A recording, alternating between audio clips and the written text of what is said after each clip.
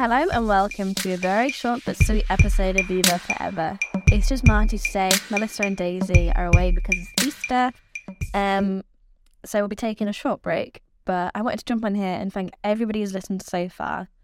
We have lots of exciting things happening.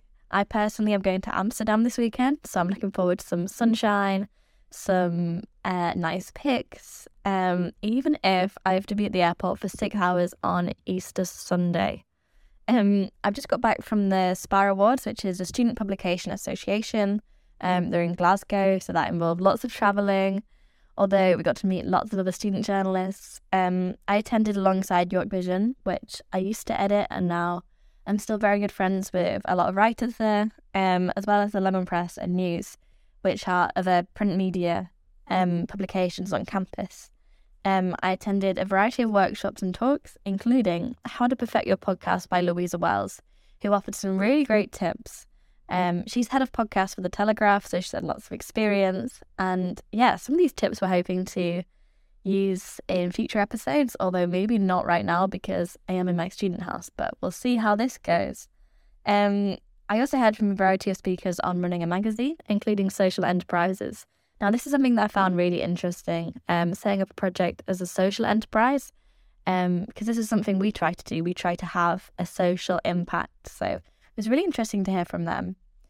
Alongside this, we have some other exciting things happening. We've secured some more funding for the community fund, which is really exciting. We're hoping to buy some new sound equipment and editing tools.